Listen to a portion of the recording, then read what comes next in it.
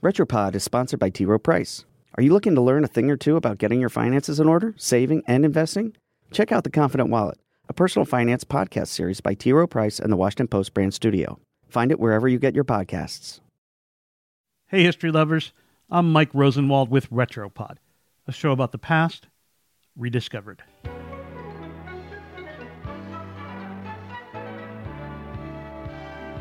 With the holiday season upon us, we're taking a little break.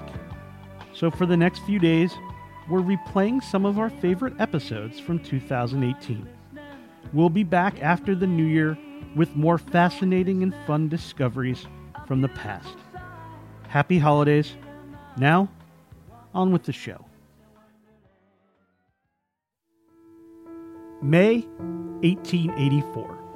In Memphis, Tennessee, a black schoolteacher named Ida B. Wells was riding a train in the ladies' car, minding her own business. Out of nowhere, a conductor, white of course, ordered her to move to the segregated Jim Crow car. Wells refused. After all, she had purchased a first-class ticket. Her money, her seat. Things escalated quickly.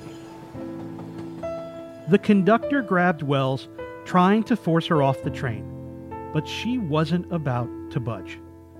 She braced herself against the seat, and as he caught her arm, she bit down, fastening her teeth into the back of his hand. Eventually, though, she was dragged off the train.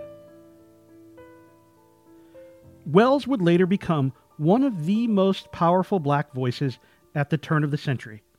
She became an investigative journalist who fought against segregation and lynching across the United States.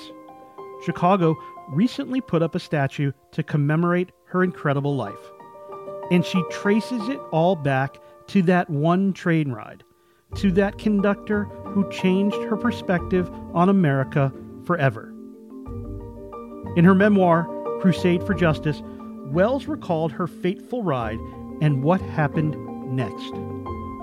She sued the railroad company for forcing black people to ride in, quote, separate but unequal coaches. She won the case, and she was awarded $500 in damages. But her victory was short-lived.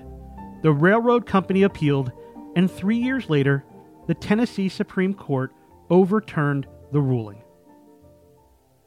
In her diary, Wells wrote about her disappointment in the justice system. Quote, I have firmly believed all along that the law was on our side and would, when we appealed to it, give us justice. I feel shorn of that belief and utterly discouraged, and just now, if it were possible, would gather my race in my arms and fly away with them. But Wells could not fly away, so instead, she dedicated her life to fighting back. She continued teaching in Memphis, trying to help black people obtain an education. But she also did something else. She wrote columns about her lawsuit. Her articles appeared in church newspapers and black weeklies. She had a regular column for an African-American newspaper called the Memphis Free Speech and Headlight, and eventually used the money she had saved as a teacher to become part owner of the paper. Her life changed again when 3 of her friends were lynched for opening a grocery store that competed with a white-owned store in Memphis. Devastated and outraged, Wells launched an investigation into their deaths. Her findings were revelatory not only for the country, but personally.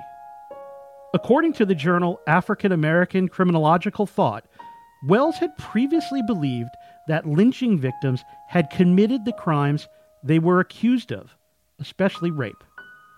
That's what most Americans believed at the time.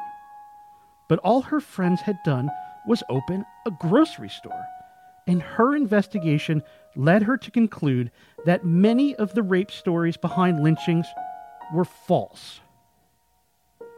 So she published a now famous editorial on the subject, writing, quote, "Nobody in this section of the country believes the old threadbare lie that Negro men rape white women. A local newspaper replied in their own editorial, calling her a black scoundrel. In response, Wells wrote a follow-up encouraging black people to get out of Memphis. And they listened.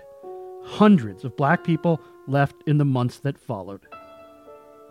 Wells continued writing and lecturing on the horrors of lynching and eventually became one of the founders of the National Association for the Advancement of Colored People, the NAACP.